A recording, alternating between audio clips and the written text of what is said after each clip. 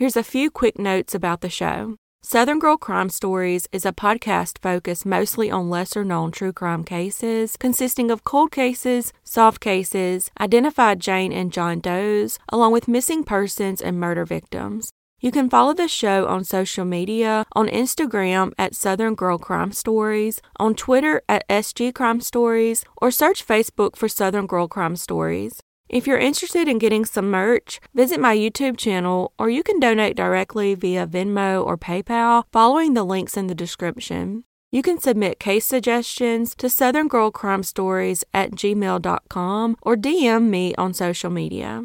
Please be sure to check out my YouTube channel for these stories along with photos of victims, suspects, locations of murders, and more.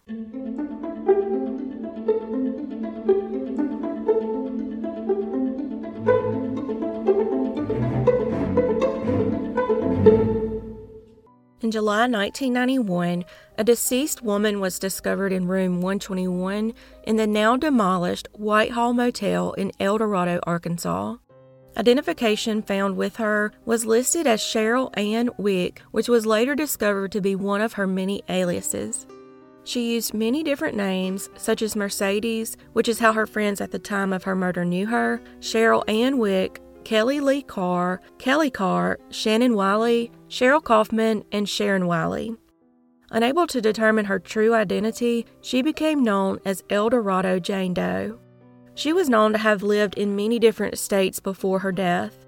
As she moved around, El Dorado Jane Doe gave various versions of her past, making it difficult for anyone to help law enforcement determine who she really was. Many people, including forensic specialist Yolanda McClary, was dedicated to solving this mystery in order to give El Dorado Jane Doe her actual name back. In 2019, using genetic genealogy, a second cousin of the Jane Doe was discovered living in Alabama. The cousin did not recognize Kelly, but stated she resembled members of the family. Then on May 24, 2022, 31 years after her murder, her identity was finally announced to be a 23-year-old woman named Kelly. Her last name was not released out of privacy for her family. Kelly was born in 1968 in Virginia. Her mother's name was Brenda, and Kelly's father turned out not to be her biological father. Kelly never knew her biological father, and it's likely her father never even knew of her existence. Her mother and stepfather divorced in 1972 when Kelly was just 4 years old. 2 months later, her mother remarried a man who became very abusive to Kelly and her younger sister. After 7 years of marriage, her mother divorced and once again quickly remarried. While they were married, she allegedly had a baby girl that she gave away to nearby farmers. Her third husband killed himself just a few months after they married. For the next 2 years, Kelly lived with her mother and younger sister in Charlottesville, Virginia. Meanwhile, her mother collected on a life insurance policy on her third husband and went on vacation to Virginia Beach while her daughters were in the care of their aunt. They ended up remaining with their aunt for the next year and a half because their mother decided to remain in Virginia Beach. When Kelly was 15 years of age, her mother requested for her aunt to send her and her sister to Virginia Beach to live with her. However, only Kelly ended up going. She soon dropped out of school and began working at a jewelry kiosk on the beach. During that summer, they moved several times. Kelly reportedly had a drug addiction that landed her in rehab at the age of 18. At this point, she was living in Florida, and instead of returning to her mother after rehab, she went to Texas to live with another aunt. Her aunt was surprised to find out that Kelly had been dancing at clubs and had a fake ID with the name Cheryl Wick on it. While in Dallas, she was arrested for prostitution and met a man by the name of James McAlpin. He was allegedly a pimp who put Kelly in the emergency room multiple times following domestic violence. After leaving Dallas, she traveled to Shreveport, Louisiana, before going to El Dorado in early 1991. She also worked as a topless dancer in Little Rock, Arkansas, prior to her death and was found to have lived with a family in Irvine, Texas. In June 1991, Kelly left McAlpin and moved in with a girlfriend, but McAlpin continued to contact and threaten her. On July 10, 1991, McAlpin managed to lure Kelly to a motel with the promise of money. While there, he would murder 23-year-old Kelly and later be convicted of the horrific crime. A neighbor had witnessed the altercation when he stopped by the room. He saw Kelly trying to flee the motel, but McAlpin dragged her back into the room. The neighbor then heard a gunshot and saw McAlpin flee in his vehicle. None of her family knew that she had been murdered and had no idea where she was for the next 3 decades.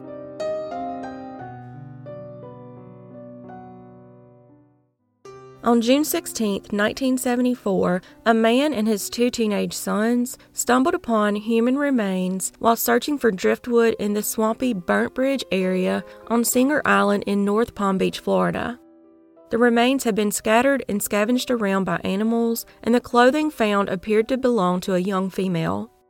Authorities were notified, and after an exhaustive search, missing parts of the skeleton were never recovered. However, holes shaped like bullet holes were discovered on the sweater that the Jane Doe had been wearing. In addition, it appeared that she had been bound to a tree at the scene prior to her death.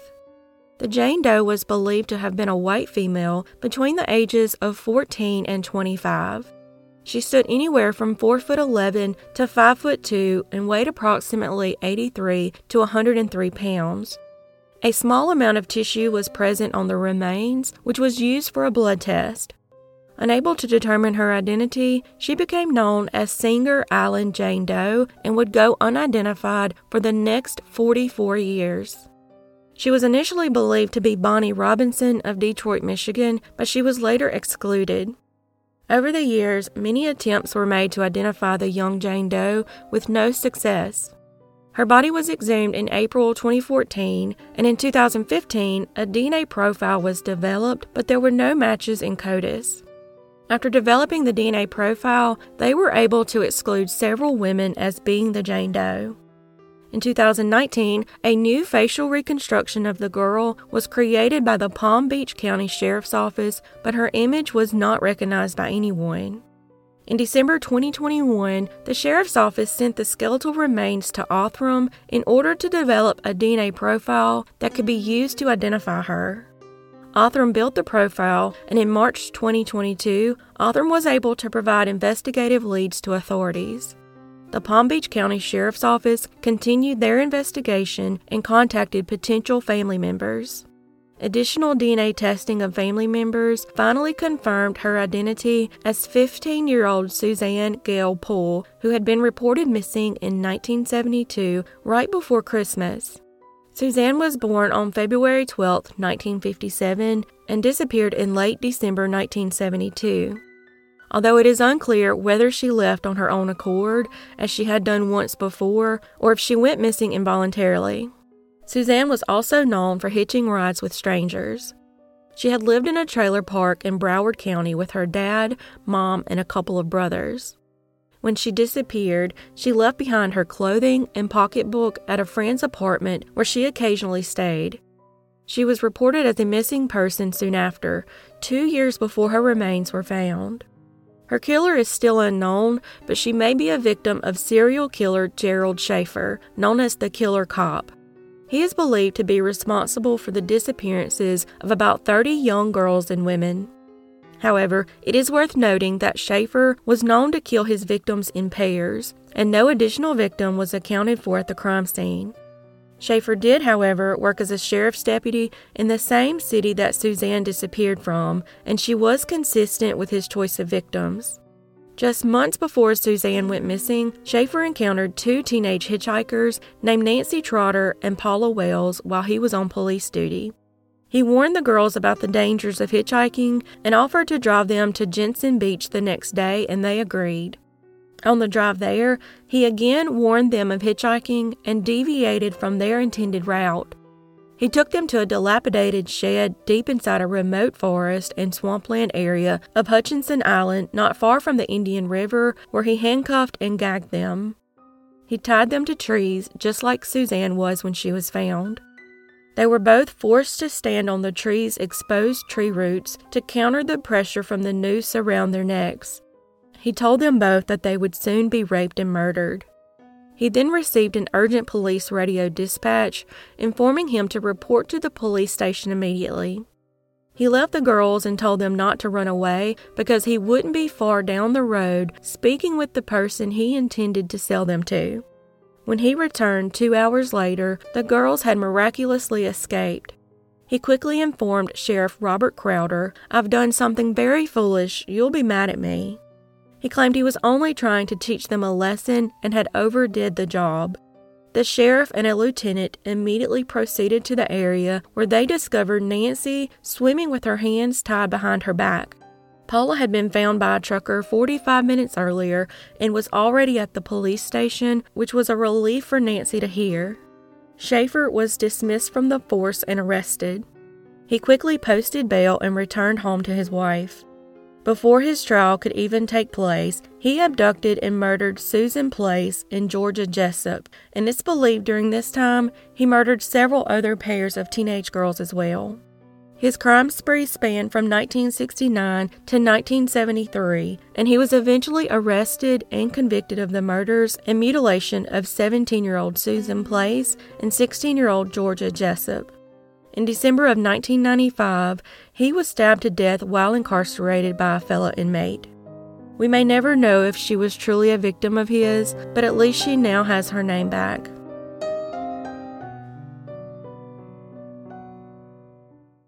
On July 7, 1994, a woman hiking with her family in Montrose County, Colorado, stumbled upon a human skull. Authorities were notified, and upon investigation, additional human remains that were damaged and scattered by animals were discovered. Part of a woman's black vinyl belt and hair was discovered near the bones, which was the only clothing item found. The remains were located near the Smokehouse Campground on U.S. Forest Service Road 402 in an area known as Windy Point. The cause and manner of death were undetermined, as many bones were missing, but law enforcement officers suspected foul play.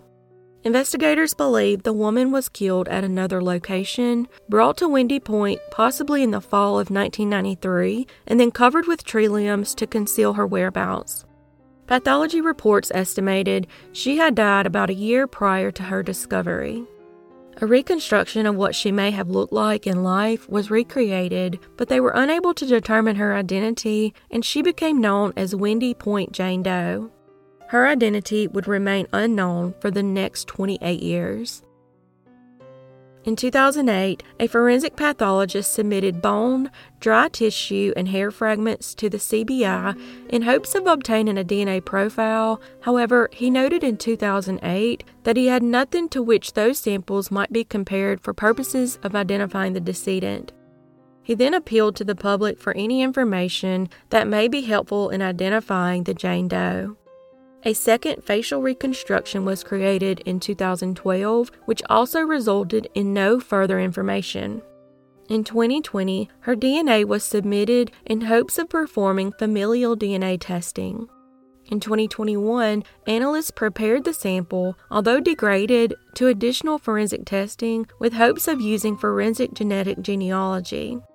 Although tedious, it was successful. In April 2022, after letting her surviving sister know, an announcement was made that with the use of genetic genealogy, DNA, and dental records, her identity was revealed to be Susan Hobbs. Susan was born in 1949, and her family last heard from her in late May of 1993. She was a nurse that had lived in California since the age of 11, but moved to an apartment in Shelton, Washington in late spring or early summer of 1991 at the request of a friend who might have been her roommate in California. Susan then bought a trailer in Spanaway and moved in with the same woman in September or October 1992. In 1993, a male acquaintance joined the women at the home. Then 45-year-old Susan kept in regular contact with her family through letters, expressing excitement about owning a home and sharing future focus plans. But when the landlord of her mobile home park came by at the start of June to collect rent, he found the door standing open, debris inside, and drawers pulled open. It was later learned that Susan and the other two had up and left in the middle of the night. Susan's aunt and uncle, who also lived in Washington, knew something wasn't right. Susan wasn't the type to just leave and was not known to have a high-risk lifestyle. Her family scoured the area in which she was last seen, knocking on doors and finally receiving some information that was, as they said, concerning to them, really concerning. The family at one point placed a classified ad, hoping to provoke a response from her, had she been around to see it. The ad stated her father was critically ill and asked her to call collect. Her aunt and uncle filed a missing persons report in Washington on August 9, 1993, a report that was apparently cleared for unknown reasons in 1994. Fast forward to early 2003, private investigator Amy Johnson began diligently working pro bono on her case when Susan's aunt and uncle presented her a detailed file containing all the information they had on Susan and her disappearance.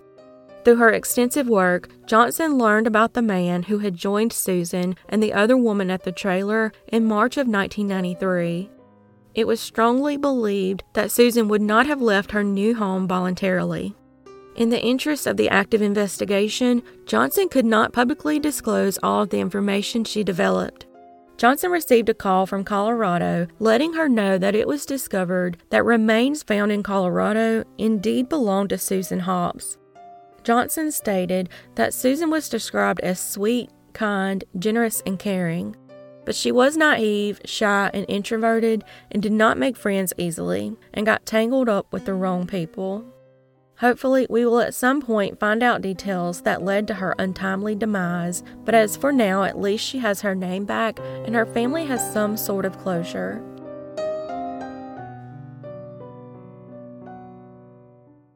On July 31, 2014, a jogger running along the Lake Michigan shoreline near Pier Cove discovered a human jawbone on the beach in Ganges Township just south of Westside County Park, Saugatuck, Michigan. The bone, which had washed up onto the beach, contained 3 teeth, of which 2 had fillings. The bone was well weathered and deteriorated, as if it had been exposed to the elements and in the water for some time. Forensic scientists could only determine that the jaw came from a male between the ages of 18 and 99. DNA taken from the bone was uploaded to CODIS, but unfortunately no match was found. Unable to determine the person's identity, he became known as Allegan County John Doe 2014. Detective Ernestes of the Michigan State Police reached out to the DNA Doe Project for help determining the John Doe's identity, and they were able to match multiple distant relatives. The DNA also matched another set of partial remains that were recovered in Oceana County in 2014. With exhaustive lab work and genetic genealogy, he was finally identified by the DNA Doe Project by April 22, 2022.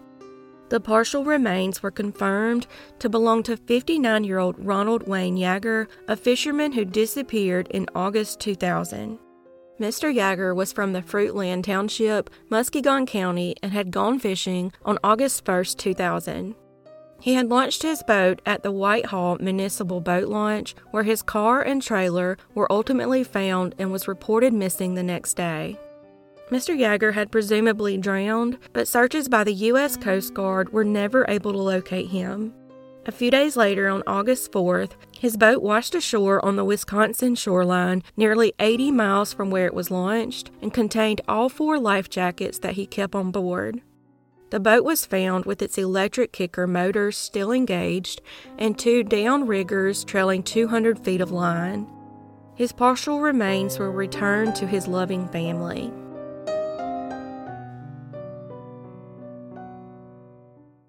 On November 6, 1980, a burning body was discovered near Interstate 80 in Wolf Creek Township, Pennsylvania. An autopsy determined the victim was a 16 to 19-year-old white male who had third-degree burns on 70% of his body, but he could not be identified at the time. In 2007, a DNA profile was obtained with evidence collected 27 years earlier. Fast forward another 12 years, using advancements in technology, the victim's DNA profile was sent to Parabon Nanolabs for DNA phenotype testing and a genetic genealogy screening. A first cousin of the victim was identified and contacted, which led to the identification of the John Doe. His real name was Edwin Rodriguez, who was from Chicago, Illinois. Further investigation identified a family friend named Nestor Quintanall. It was discovered that Quintanall and 18-year-old Edwin had left Chicago for Florida in the fall of 1980. After they left, Edwin's family never heard from him again, and Quintanall returned without Edwin, strangely denying he was ever even with him. Quintanall would later be arrested in 1993 on an unrelated charge for an assault with a deadly weapon. During the investigation, it was determined that Quintanall killed Edwin after leaving Chicago together. The DA announced in May 2022, 42 years after the murder, that had Quintanall not died in Florida in 2002 at the age of 71, he would have definitely faced homicide charges. Unfortunately, details are light, but it would be interesting to know how they determined Edwin was murdered by Quintanall, especially since traveling from Chicago to Florida does not even remotely require going to Pennsylvania where his body was found. As a result of the positive identification, Edwin's remains were returned to his family in Chicago, officially closing the case.